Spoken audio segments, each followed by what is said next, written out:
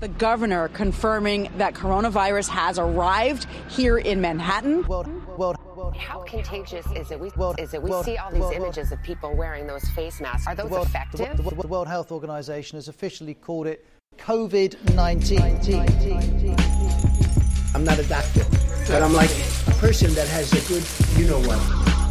New York City, the epicenter of the pandemic in the United States. Bail out New York. You're not bailing out New York. New York has bailed you out. Welcome to the Imago Day podcast. My name is Luis Hernandez, and I am joined by the illustrious Professor Joseph Terry. Joe, how are you? I am doing well. What is going on, everyone? I'm super excited to be back. Here we are. Today, we are taking a big picture look at the pandemic and the philosophical and theological ramifications that have kind of emerged during this past year. And before we begin, Joe, I just want to say, it just feels good to be back with you and recording. I think it's like a great opportunity, not only for you and I to kind of just process everything going on and just ponder on our current reality, but we're also inviting listeners out there to do the same. So it just feels good to be back. Yeah, I echo you, man, with that. It really does feel great to be back, and I'm just super pumped and excited to capture some of our own thoughts, both that emanate from not only our minds but our hearts conjoined, especially with this experience that we've all had. COVID, it's a weighty one, and then one that also invites further reflection. So really excited to kick off with this topic. What's so interesting about the pandemic is how universal of an effect that it had, on every single person in the world. Yeah. And yet, at the same time, we each have such unique individual experiences. And why don't you begin just just contextualize your individual experience with this pandemic, and also just any moments that stood out or whatever to begin our conversation. Well, I just loved what you shared with regards to the context of it being global, right? In that sense, it was inescapable given all the media outlets, we had access to, and just experiencing this, and still really experiencing much of this in a global sense, recognizing, wow, this is not something particular and petite with regards to my own lived context and my own experiences. And for those of you who may not know, I dwell in the New York City area. I'm in Queens, but my heart is in Brooklyn. I just want to let everyone know that. What I love about this idea of the global is that one of the things that come to me is, can I even think about my own experience of the pandemic in a way that is divorced from the global context? Because in one sense, recognizing that this was happening, it seemed at the very least in the here and now, in a ubiquitous sense, in a universal sense, that definitely shaped and colored my own experience in the here and now of the pandemic. But for me in particular, of course, some of the immediate shifts were the closing down of schools. I teach at the college level, and going from in-person instruction to Zoom University. It was what a shift, Yeah. So just having that experience, trying to find my bearings, along with every other educator, K through 12, university professors, all of us, just okay, what does this look like now? And with that, the accompanying uncertainty and a bit of anxiety, coupled with everything else that was happening, right? And being in my home here in Queens, and hearing the sirens, hearing the ambulance, literally at times every 10 to 15 minutes, there was this feel of almost like an apocalyptic event occurring. And so with that, for me, I was like, all right, I guess this is real. And of course, in one sense, I was cognizant that it was real. I didn't need to hear the sirens, but there was something about the sirens and then the feel of everything and the closing of everything down that brought that 14 inches from my head to my heart. You know what I mean? Like, just like, oh, wow, this is real. That with, okay, getting my mom to our home, my wife and I, because she lives alone and I wanted to make sure she was okay. So the three of us were together for several months. That was an experience. And just making sure she was cool. I was healthy. My wife was healthy. The extended family, and all of that there. So there was this profound shift that was happening on a number of fronts, you know, educationally, teaching, and then in my own research, you know, in my own doctoral work that I've been carving out and no longer having recourse to libraries and just ordering books and just kind of creating a nook, a space for me to do the deep writing and research that I've really essentially been called to over the past year and a half. So it's been something. It's been something. Those are just some general remarks there about at least the initial wave of what took place. You're being forced to conduct your classes remotely, right? At the same time, you're having this experience of at 7:00 every day, the neighborhood coming together in solidarity for essential workers.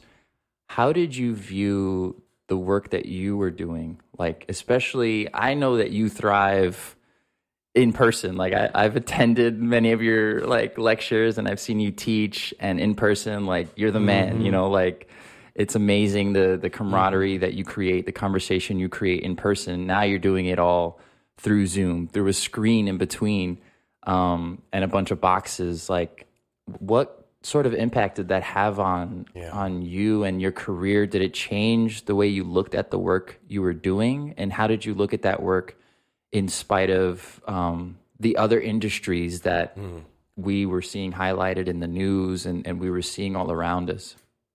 You know, there were two things that were pressing on my heart. One being, how do I climb this learning curve that I am faced with now?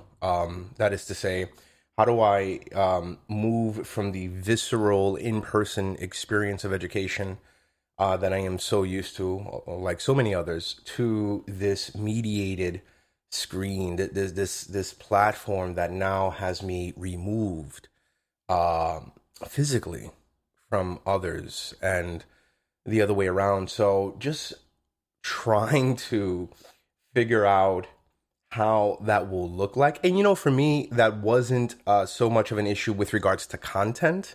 I typically use a series of PowerPoint slides and scaffolding material that was easily transferable to Zoom. Not, of course, and you know, not to mention whether or not Zoom was the ideal platform. That was a whole thing, you know, what platform should I use, all the plethora of options. So the content for me wasn't such an issue in terms of adapting it to a new medium and a mode of communication. But I really was like, okay, but how do I now do this? You know, like, how do I now engage my students? And of course, with other things that came with that, like, okay, some students chose not to put their cameras on. And now I'm talking to black screens or names or whatever the case is. And how do I invite them to put it on without being overbearing? And what's the protocol? Can I even do that? What does that even look like? Some of them, of course, were not, you know, they were not comfortable for whatever reason, maybe their home environment, whatever the case is. So for me, it was the question of, you know, the learning curve of, okay, how do I do this? You know, how do I teach? How do I engage in education through this new modality? But the second thing that was also pressing on my heart was really, how can I offer support? How can I be present to them? Of course, in one sense, that is coextensive with the first thing that was on my heart. You know, how do I do this in terms of teaching? But I separated in my mind because, you know, I have a pastor's heart. You know, I have a heart that wants to be present with others in solidarity, especially when they're experiencing some sort of discomfort, pain, disillusionment, whatever it may be. And I wanted to be that kind of a teacher. And this is typically how I am. Anyways, my natural disposition as I teach, to be present for my students, to be a teacher for the other, to borrow a kind of phrase, a turn of phrase from the German Lutheran theologian Dietrich Bonhoeffer. You know, I wanted to be a man for the other. You know what I mean? And so trying to figure out, okay, what does that look like, again, now done on Zoom? And thanks be to God, I learned a lot. And I think, and still am, right, still teaching now on Zoom, and I do so synchronously, a mix of synchronous teaching, that means live, and asynchronous, right, where there's other material that the students can simply engage on their own. You know, trying to find, okay, my voice, you know, now through this medium, my style, and it's been so far successful. I think, at least based on the surveys of the students and some of the feedback. So yeah, that was, I think that those are the two things that I wrestled with and continue to in some respects.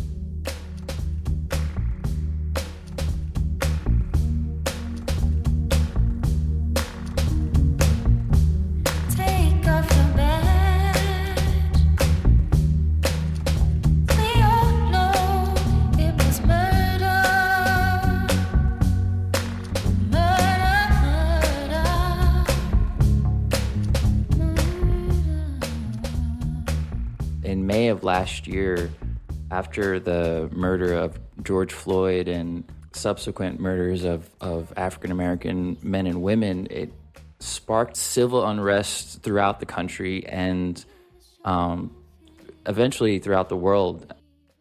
But to experience that in the midst of the pandemic kind of elevated it to a new type of platform. This was a unique type of experience during the pandemic. And so I wanted to ask you, Joe, like, what was your experience of the unrest, the Black Lives Matter movements, the ongoing protests that are happening? What was your experience of that, and how did you kind of hold on to the tension of like this civil unrest that's happening simultaneously during a very serious pandemic? Yeah, you know, I speak as a man who is, number one, you know, with regards to racial identity, Afro-Latino, my father being African-American, my mother Puerto Rican, and owning that in my own flesh and blood, owning that and experiencing that in the visceral totality of my existential particularity, coming out of a disenfranchised and marginalized neighborhood growing up and all of that there. So there's a part of me, a very large part of me, that resonates deeply with the desire to scream, to act out even violently against what is perceived and many times are oppressors. You know, this wanting to find a voice, this wanting to find a proper expression to say to the other, whoever that other may be, that, hey, I matter, I am here. And even though you tend to not see me, you will come to an awareness that I am. And even if I have to resort to some kind of violent apparatus, let's say, then so be it. So there's a part of me that senses that, and I feel it, and I can construe it within a certain narrative, a certain reading of history, a certain philosophical assessment that is galvanized by my own experience. And then, of course, there's the other parts of me that recognizes that there are other narratives at play and that there are other voices and other persons, right? And when I speak of a voice, I'm really here speaking code for person, right? That they too are longing for some form of humanization, some form of hey, here I am. and know that I too am a person, and it is not my intention to do this or that to you. Or maybe it is, and I'm just confused, or maybe it is because I'm precisely malicious, and whatever the case is. And so, I then, when all of this was happening, my default, my tendency is to kind of take a step back. And I mean that in terms of social media use, in terms of platforms where I can quickly and easily put my voice out there, and then kind of run the assessments, if you will, right? Kind of put on my own philosophical hat on, and read the social and social situation, among other things. And so that was my disposition to be silent, and that's not a sexy thing, you know what I mean? To be silent precisely in a time when it ought to be the exact opposite. Like, no, this is not the time to be silent. And in fact, if you're silent, you're complicit. You know what I mean? Mm-hmm. And so what I mean by silence, of course, is not saying anything. I don't mean that like, oh, I just chose to sort of, opt out of the conversation. But what I mean by silence is not to have the kind of knee-jerk reaction that so many of us are prone to, and especially on social media. And also what I mean by this silence is choosing not to, at least with the natural tendency to scapegoat, to find the cause and to say, this is it, and then to render all other potential narratives null and void and just read this as such. So I think that was my, that's typically my default, my tendency there, and yet to have the conversations in my own home, to have the conversations with my friends and my family. And of course, in having those conversations, there's only so much one can do with regards to maintaining quote unquote silence, right? One's opinions and perspectives will begin to bleed forth and say, well, this or that or the third. Mm-hmm. But that was, at least from an intellectual assessment, it just initially, that's what was happening. But yet at the same time, when I'm trying to maintain this sort of objective, whatever that may mean, perspective, I was feeling it. I was feeling it. And what I mean by that is I was angry. I felt angry. Here's another example of injustice. Here's another example of violence. Here's another example of a life taken. And then also anger for others. Mm-hmm. I can imagine myself being, let's say, in NYPD, and I have many friends who are, and they would have nothing to do, let's say, with the kind of injustices that we tend to perceive in the media. And yet they're suffering this, right? Because one of their boys in blue did some stupid shit, right? And so now this repercussion is such, and so feeling for them and then feeling for different communities, and this is part of the new experience given to us, not only because of media, but because of the prevalence and the immediacy of media, and that we can have our own platforms, right? That we can influence hundreds and thousands. So the cacophony, as you said, becomes at an all-time high pitch, and movements can be brought about with greater ease because of this. So with all of that there, I was like, man, this is a lot, and I need to really think, and I need to speak, but to do so carefully. And of course, that's not a popular, I don't think that is, or at least I don't experience that as a sort of popular or maybe natural, if we can use that language, disposition during such a time, but that nevertheless, that's something that I own, and that's where I have been,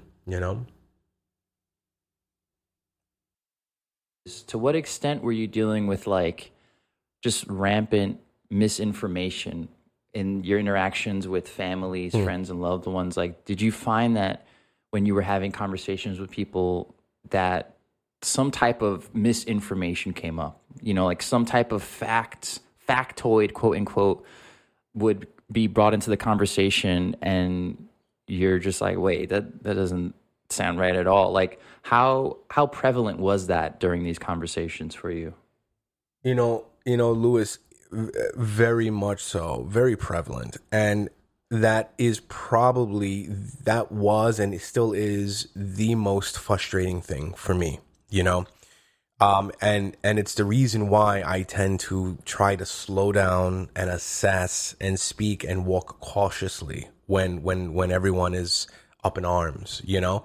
Because what happens is when we, especially given our own, you know, echo chambers, the people that we're following and who follow us on Twitter, et cetera, it's easy to get misinformation, you know, to get a lie rather than the truth, and then to wield the lie as if it is true, and to bolster one's own narrative and perspective precisely rooted in the lie, which is unreality, you know? And so I'm just like, oh, come on, guys, let's think about this carefully. So yes, among my own friends and family, a lot of misinformation, which then poses an additional challenge for me, for a person like me, because I want to be sensitive and compassionate, but I want to offer some kind of correction. In fact, they're not in contradistinction. They're not in contradiction, right? Offering a correction and being compassionate, right? But to do so in a way that is sensitive, nevertheless. And so I found myself in several conversations trying to stretch the boundary conditions, if we can put it like that, to try to stretch the boundary conditions of the conversation as it was, and offering different perspectives and even correction when needed. So yeah, it was annoying. I mean, I certainly hope that over the course of our conversations that I'll learn from you how to wield compassion in the attempt to champion the truth, because I value justice to the point that I don't mind yelling at a person if I feel like they're just straight up lying or something, you know? Yeah. I know, you know, we're called to love. And so I hope to learn some of those skills from you, because that is not easy at all. Yeah. It's a tough thing. And of course, what made this whole situation so wild and insane is that this is happening in the middle of a pandemic.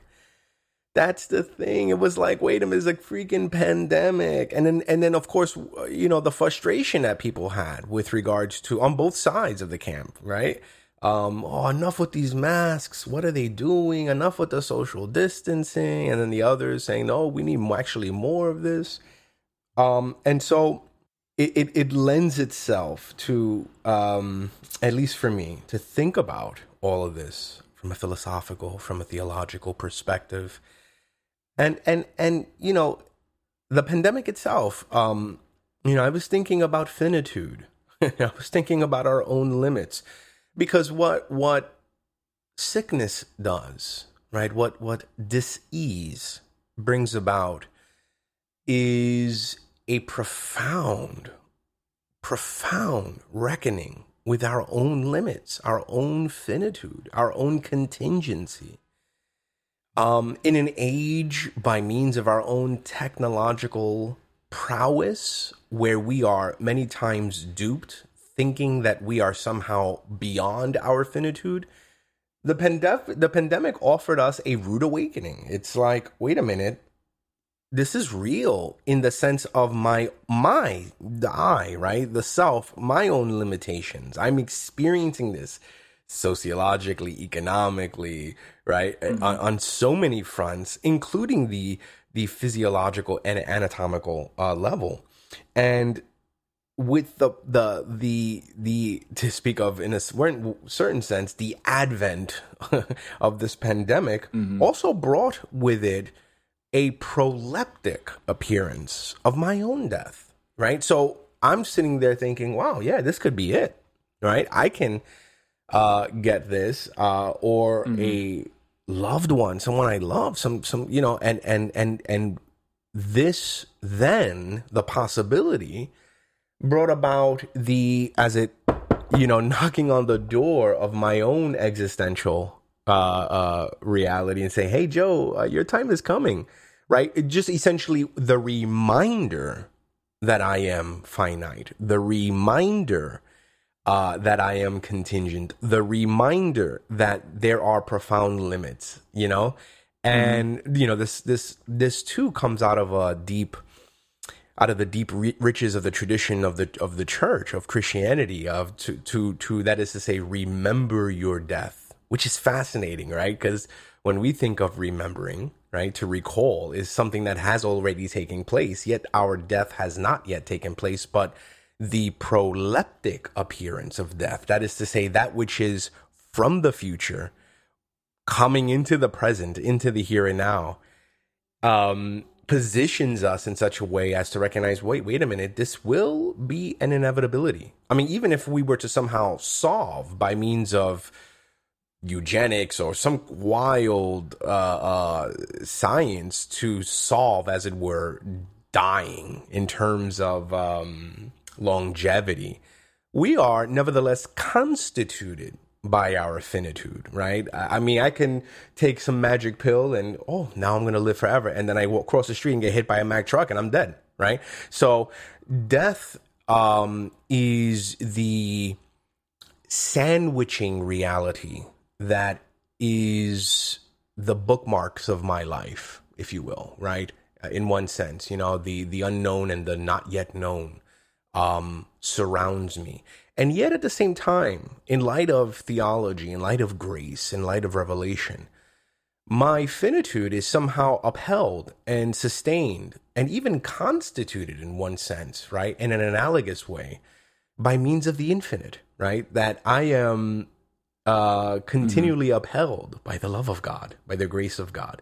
And so the tension for me particularly of the pandemic, the tensions, plural, that came about were really experienced in those ways. My own thinking, sometimes writing about this, and then, of course, thinking about all of this in light of the passion of Christ, thinking about, the experience of infinite love within the context of a profound finitude and limit, My God, why have you forsaken me? And yet precisely this is the time when God is reconciling the world to himself through the blood, through the flesh, through this one who is God, yet fully man, being torn asunder and given to us to receive his body and blood, right? And to continually enact and recapitulate that in every holy sacrifice of the Mass, in every act of worship and adoration,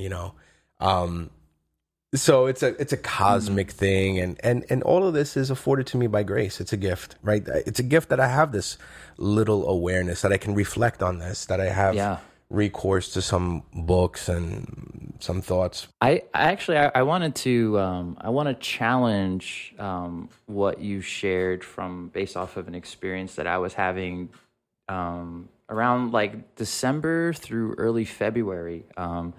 I went back and I was looking at some of the CDC stats, and it was during this time that there were approximately between December and early February, there was 30 days in which the daily death toll exceeded 3,000 deaths, and that's around the amount of people who died on September 11th, the September 11th attacks, and this is, to me, it was almost like there was an absurdity to that amount of death in such a short amount of time. And I remember feeling very, very down, very sad at the absurdity of it all, because I remember when I was 10 years old experiencing the events of September 11th, there was a level of unity and connection through the grief that I felt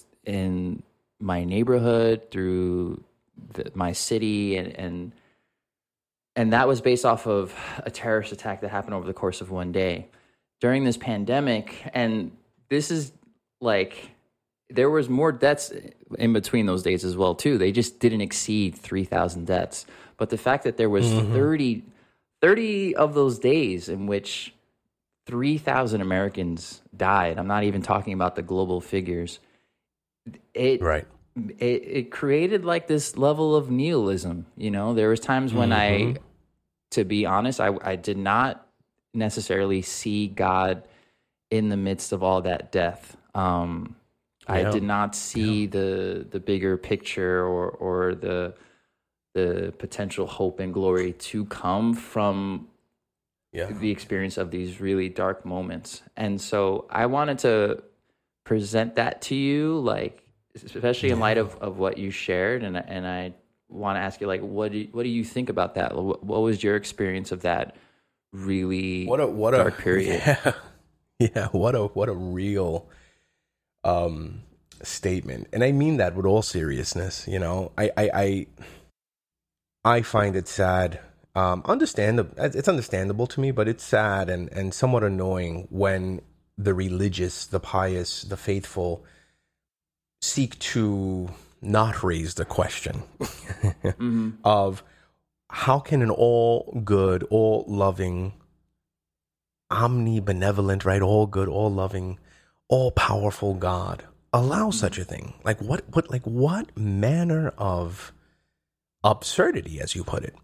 And you know, this of course raises the quintessential challenge to theism, to belief in God. This is the problem to be dealt with, and it cannot be dealt with by recourse to theodicies, that is to say, with reasons that seek to get God off the hook just like that. You know, now I'm not trying, I don't want to throw the baby out with the bathwater. We want to think about these things. We want to reflect on potential theodicies, that is to say, potential explanations, but always with the recognition that there is an infinite mystery at the heart of all of this.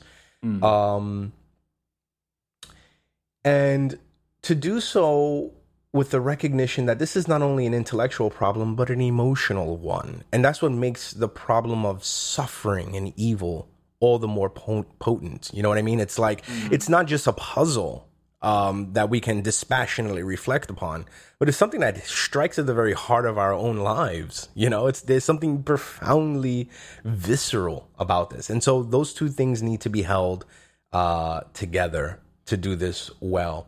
And of course, you know, in the span of a podcast and who am I that I can offer a few things here. But I'll say this without going too deep into the matter. This is why the crucifixion is so important in my mind. As a Catholic, as a Christian, as a theologian, as a philosopher. Because it takes very seriously. It shows, at the very least, it takes very seriously, that God takes very seriously, I should put it like that, suffering and death. And that in somehow, in some weird, ironic, paradoxical way, the very life of God, the very infinitude of God is expressed precisely through suffering and death, which raises the bar, right? It's like, wait a minute, wait, well, you know. I'll also say this, that, you know, 3,000 deaths, 50 million deaths, one death, in my mind, is absurd. The death of a single person, of an individual, who is a universe unto himself, you know, who is the sum total of their own hopes and wishes and experiences. There is an absurdity with the death of a single individual. And sure, it compounds the problem when we multiply that, when we think about multiple deaths. But for me, the absurdity is even death itself.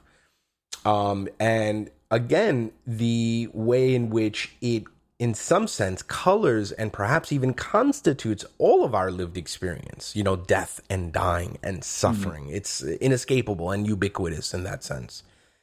And yet God, you know, and yet God, you know, and how death, burial, resurrection, you know, that tripartite, you know, that death, burial, and resurrection cannot be divorced. They cannot be separated, right? One cannot speak of resurrection and the life of God without the death of God, without the death of the singular other, without the death of the disenfranchised and the marginalized. Now, what does that actually mean practically and theoretically? How do we think through those things are, of course, bigger issues. But you are in good company, Louis, and me and all of us who experience the absurdity of it, who experience even the, dare I say, a kind of temptation to an atheism, or at least an existential nihilistic framework, where all of my hopes and wishes, all of the ones that I've placed in, right, this one whom I followed, whom I left everything to follow, now dies before my eyes on a Roman, on a goy, on a goyim, on a Gentile execution machine, this Jewish Messiah, you know what I mean? Where's God? How? And yet, as Christians, on this side of the resurrection, we rejoice and we uphold the cross. We say, no, God is actually doing a deeper work. What is it? What could God be doing? What justification for this? If we can answer that, we'll be in a different place, right? This is not to expunge the mystery, to do away with it, but to recognize that the mystery is not an absurdity, but that which transcends our basic rational capacities. Transcends, not negates. So at the heart is really the following. Either we believe or we are left to absurdity. We are left to a nihilistic framework, to nihilism itself.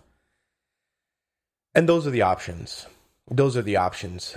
Nietzsche said this in obviously so many different ways, I think very beautifully. And any other potential option is actually a non-option. It's only faith or death. It's only faith or nothingness. And when we think of nothingness and we think of absurdity, that's all the way down, bro. That's like all the way down. I feel like when you said, where's God in this? That's kind of like the question for this podcast. We're hoping each week we're going to be touching upon many different aspects of societal life. And I think the heart of the matter is, where is God in this? And I appreciate you, Joe. Thank you so much for sharing about your experiences during this technically ongoing pandemic, and also just kind of illuminating just different sides to the statistics and the data and the emotions that you and I have both felt during this experience, and the listener as well. There's a lot to ponder there. Yes. And just kind of answering, where is God in this? Absolutely. And thank you. Yeah. Thank you for sharing too with me, bro. Thank you. Yes.